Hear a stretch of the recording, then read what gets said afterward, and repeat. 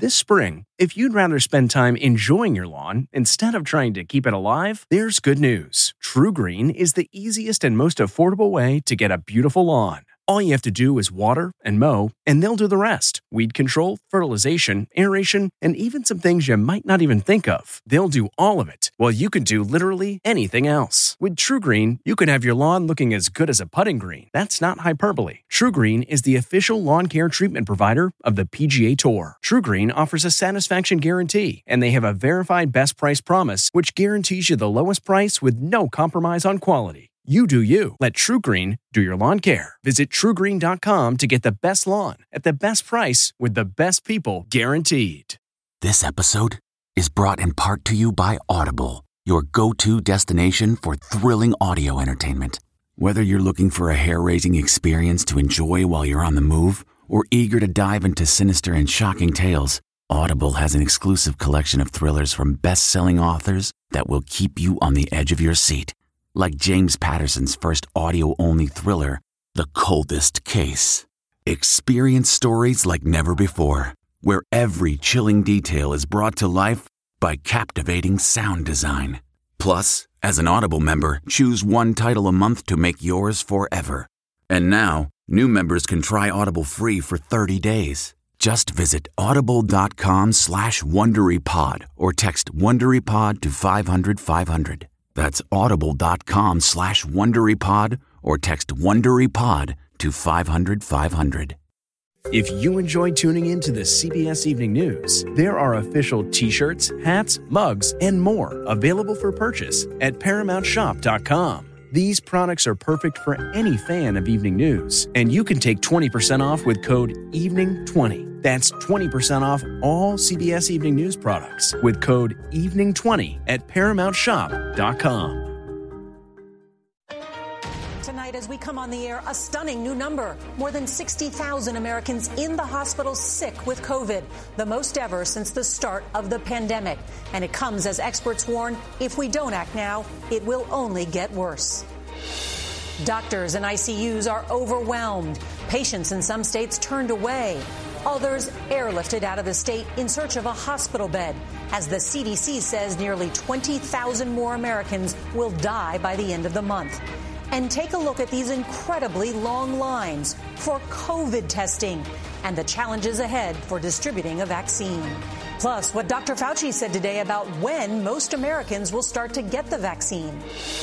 Not accepting defeat. President Trump insists he can still win the election, as President-elect Biden says it's time for him to give up. I just think it's an embarrassment.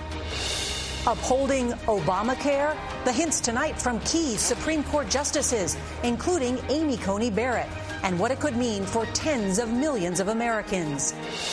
Scathing Vatican report. An internal investigation reveals the late Pope John Paul II knew for decades about sexual abuse allegations against American Cardinal Theodore McCarrick, but still promoted him. Hole in one. The incredible shot tonight at Augusta, skipping across the pond. And we end tonight with the extraordinary story of 21-year-old Chris Nikich, his motto for life that can inspire us all. This is the CBS Evening News with Norah O'Donnell, reporting from the nation's capital. Good evening, and thank you for joining us. We're going to begin with breaking news. Tonight, a new wave of coronavirus cases is now crashing across the country, taxing intensive care units and threatening to roll back months of progress in the fight against COVID-19. As we come on the air, more than 60,000 Americans are now hospitalized with the virus, an alarming new high. The death toll is climbing, too. The CDC is now bracing for as many as 20,000 more Americans to die in just the next 3 weeks alone. The country's top infectious disease expert saying he's hoping Pfizer's new vaccine may help change that.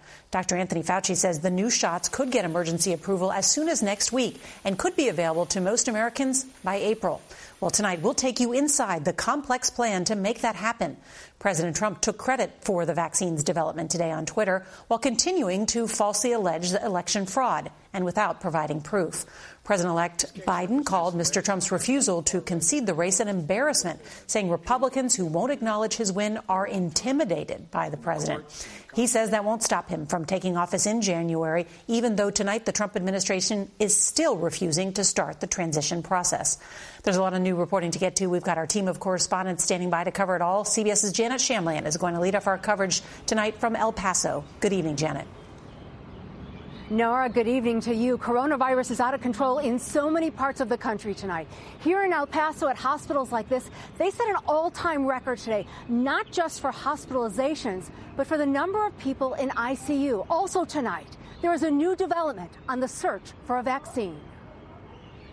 Breaking news tonight. The nation's top infectious disease expert, Dr. Anthony Fauci, says he expects the Pfizer vaccine to go through the FDA's emergency authorization process in the next week and a half. By the time we get into December, we'll be able to have doses available for people who are judged to be at the highest priority. The latest COVID hotspot is the entire nation. There's no question that our hospitals are about to be overrun. Do not be at all surprised when we hit 200,000 cases a day. That's Dr. Michael Osterholm, newly named to President-elect Biden's Coronavirus Advisory Board. How bad did it get for you? It felt like a bad flu. Dr. Julio Novoa is an El Paso OBGYN who got the virus and passed it to his wife.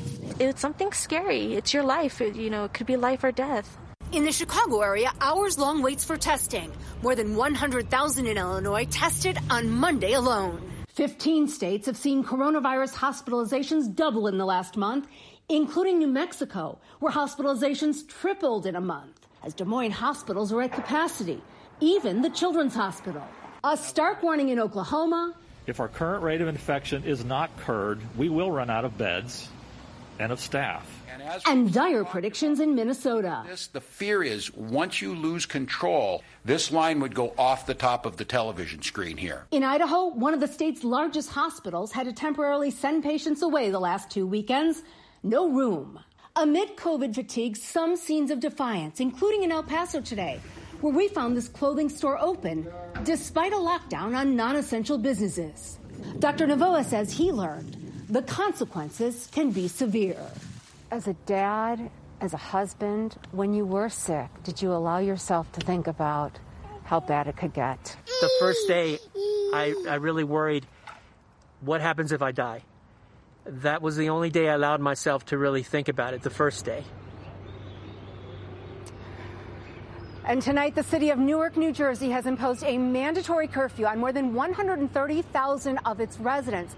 They won't be allowed outside after 9 o'clock on weekdays unless it's for work or an emergency. And Nora, that curfew will stay in effect until December 1st. Nora. Really interesting, Janet Shamlian. Thank you.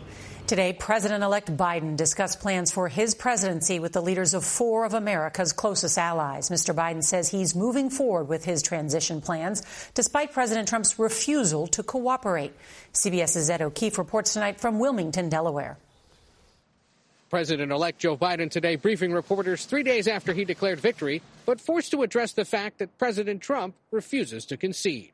Well, I just think it's an embarrassment. Quite frankly, the only thing that, how can I say this tactfully? I think it will not help the president's legacy. Mr. Biden spoke out as the Trump administration continues to block the president-elect's transition team from accessing federal agencies and funding needed to conduct the traditional transfer of power. And as many of the president's congressional allies refuse to dispute Mr. Trump's baseless claims of widespread voter fraud.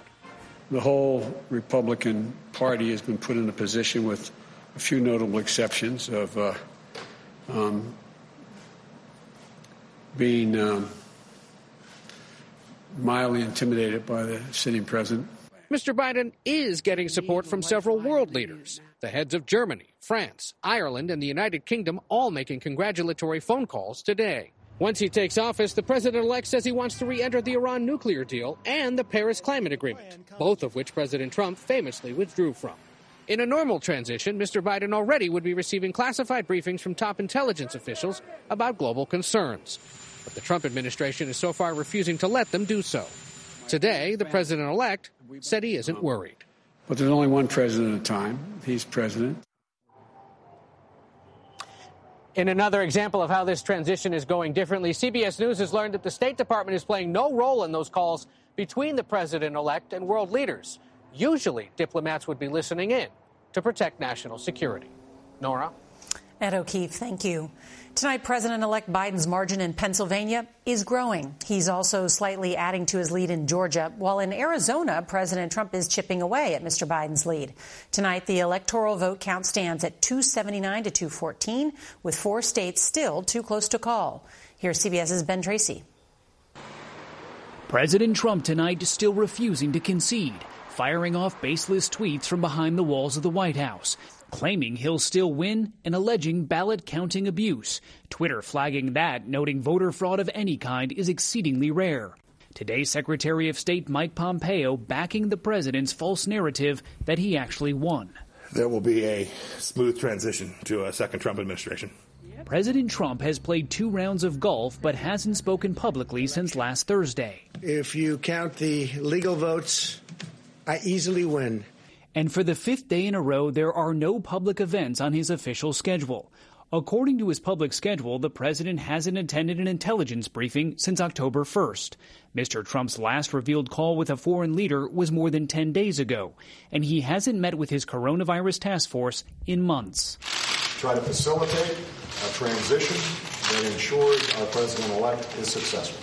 4 years ago today, then President Obama welcomed President-elect Trump to the White House. But sources say Mr. Trump has no plans to return the favor for Joe Biden.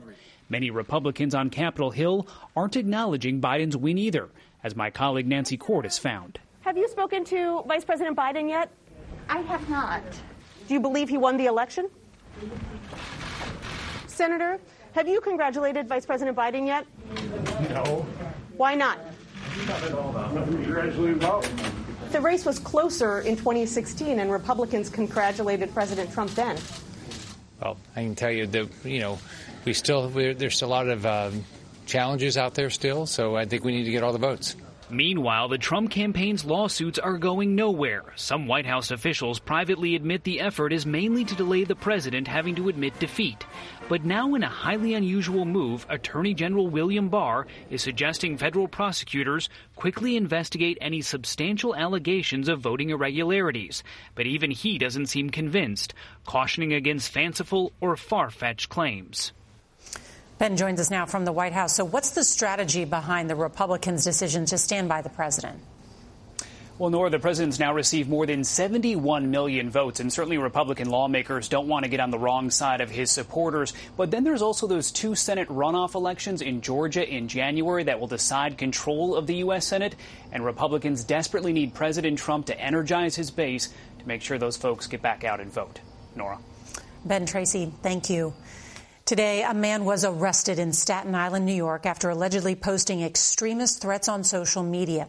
54-year-old Brian Majorana is accused of threatening to throw pipe bombs at people celebrating Joe Biden's victory and blowing up the FBI building.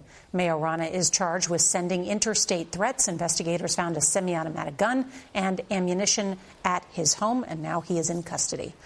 All right, now to that highly anticipated 3rd Supreme Court challenge to the Affordable Care Act, former President Barack Obama's signature piece of legislation. While Republicans hope the conservative majority will kill it, tonight it appears likely to survive. Here's CBS's Jan Crawford. It's the first challenge to the Affordable Care Act for this newly conservative Supreme Court. 18 Republican-led states, joined in part by the Trump administration, arguing Congress's decision in 2017 to eliminate a key provision in the statute. The requirement that people buy insurance or pay a penalty means the entire law must be struck down. Because we got rid of the individual mandate. But based on their questions, over 2 hours of arguments, a majority of the justices seem unwilling to go along, indicating they will not set aside a law that reshaped the insurance marketplace and provides health care protections for more than 20 million people. Chief Justice John Roberts. I think it's hard for you to argue that Congress intended the entire act to fall. Justice Brett Kavanaugh. It does seem fairly clear that the proper remedy would be to sever the mandate provision and leave the rest of the act in place. A majority of Americans support Obamacare. More voters who cast ballots in the election want the justices to keep it as it is than to overturn it. Today, new Justice Amy Coney Barrett gave few clues on how she sees the law. Her questions and comments were focused and highly technical. That it would be odd for us to construe the statute as Congress saying, well, we're going to change the statute in a way that's going to render it constitutional, or this provision in a way that will render it unconstitutional. Now, I do have a caveat. It can be very hard to read these justices because they're hearing arguments by telephone because of the coronavirus. But based on these questions today, it seems a majority is clearly poised to leave the bulk of this law in place with a decision as soon as this spring. Nora? Jan Crawford at the court tonight. Thank you, Jan. Today, a scathing Vatican report said top church officials, including late Pope John Paul II, knew for decades that there were allegations of sexual abuse against former Cardinal Theodore McCarrick when he was a rising church leader. But John Paul II apparently believed McCarrick's denials and appointed him Archbishop of Washington, D.C., and then elevated him to Cardinal in 2001. Pope Francis removed McCarrick from the priesthood last year after the church found him guilty of sexually abusing adults and minors for decades. Tonight, Dr. Anthony Fauci, the nation's top infectious disease expert, said vaccines will likely be available for most Americans who want it by April. In our series, Racing to a Cure, CBS's David Martin has a look at what it will take to distribute those first doses. The Pfizer plant in Michigan is now the leading edge of the CRASH program to inoculate America. Its vaccine stored in 350 ultra-cold freezers waiting for FDA approval. D-Day is the first round. Army General Gus Perna, in charge of delivering the vaccine, has been counting on Pfizer to be the first and the most difficult to distribute because it requires 2 shots. Second dose has to be targeted to the people that already received the first dose. It's essential to our success. You'll have the needles and syringes. Marion Wicker, one of Perna's deputies, showed 60 Minutes the Pfizer vaccine kit, complete with the card telling you when to come back for your second shot. How many of these are going to get lost?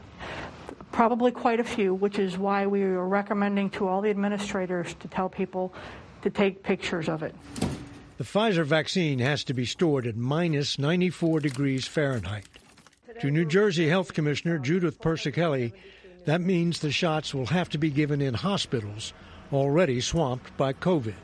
My biggest fear is that we're dealing with a surge at the same time that we're trying to vaccinate. Healthcare workers are likely to be the first to get shots, and General Perna estimates that alone could take 3 months. David Martin, CBS News, Washington. Well, there is still much more news ahead on tonight's CBS Evening News. A new record for storms in the Atlantic and where the U.S. could soon be hit again. And a tradition unlike any other, Jon Rahm's trick shot makes a splash at the Masters. Tonight, Tropical Storm Eta is lingering off southwest Florida. After swamping the region with about 2 feet of rain, Eta is expected to head north slowly, possibly making landfall on the Gulf Coast this weekend.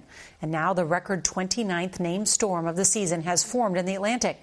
Tropical Storm Theta currently poses no threat to land. All right, most golfers will do anything to avoid plunking their tee shot into the water. Not Tour pro Jon Rahm. Well, look at today's practice round for the Masters. Rahm intentionally sent his ball skipping across the pond on Augusta's Nationals 16th hole. They do that sometimes. Now, pros have made a game of this for years, but it almost never ends like this. Look at this. Rahm's ball bounds under the green, makes that big right to left break, and finally, yes, finds the bottom of the cup. It's in the hole. The kicker today is Rahm's 26th birthday. So I guess drinks are on him. We wanted to end tonight with a story of strength, endurance, and a 21-year-old Florida man's heart of iron. Chris Nikic has spent 21 years defying the odds. His first Olympic race. Chris has Down syndrome, but he's never let that slow him down. Every day he vows to be 1% better.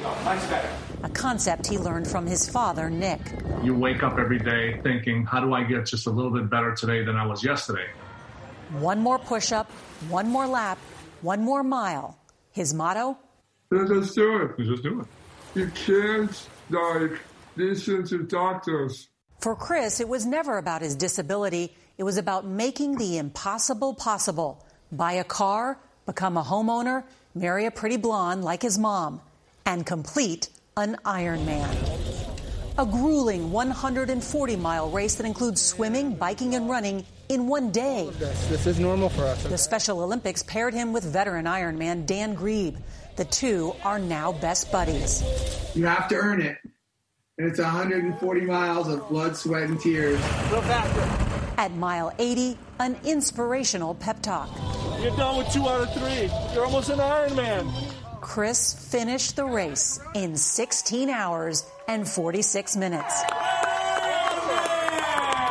Making history as the first Ironman finisher with Down syndrome. You know, his low expectations for him and everyone that followed behind him are now forever gone. You need to set big dreams and big goals. It's the only way you're going to figure out what you're really made of.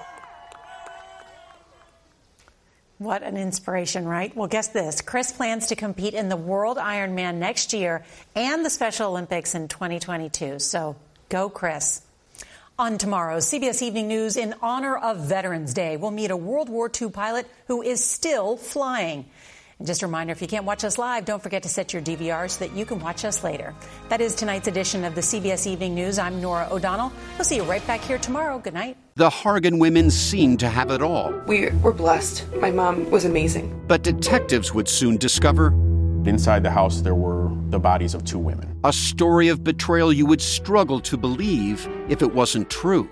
I am just praying to God, this is a sick joke. From 48 Hours, this is Blood is Thicker, The Hargan Family Killings.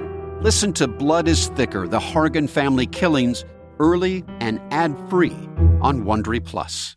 Hi, this is Jill Schlesinger, CBS News business analyst, certified financial planner, and host of the Money Watch podcast. This is the show where your money is not scary. It is a show that's all about you. It's your questions that make it possible for me to provide unconventional and entertaining insights on your money, and maybe more importantly, on your life. Follow Money Watch wherever you get your podcasts. You can listen ad-free on the Amazon Music or Wondery app.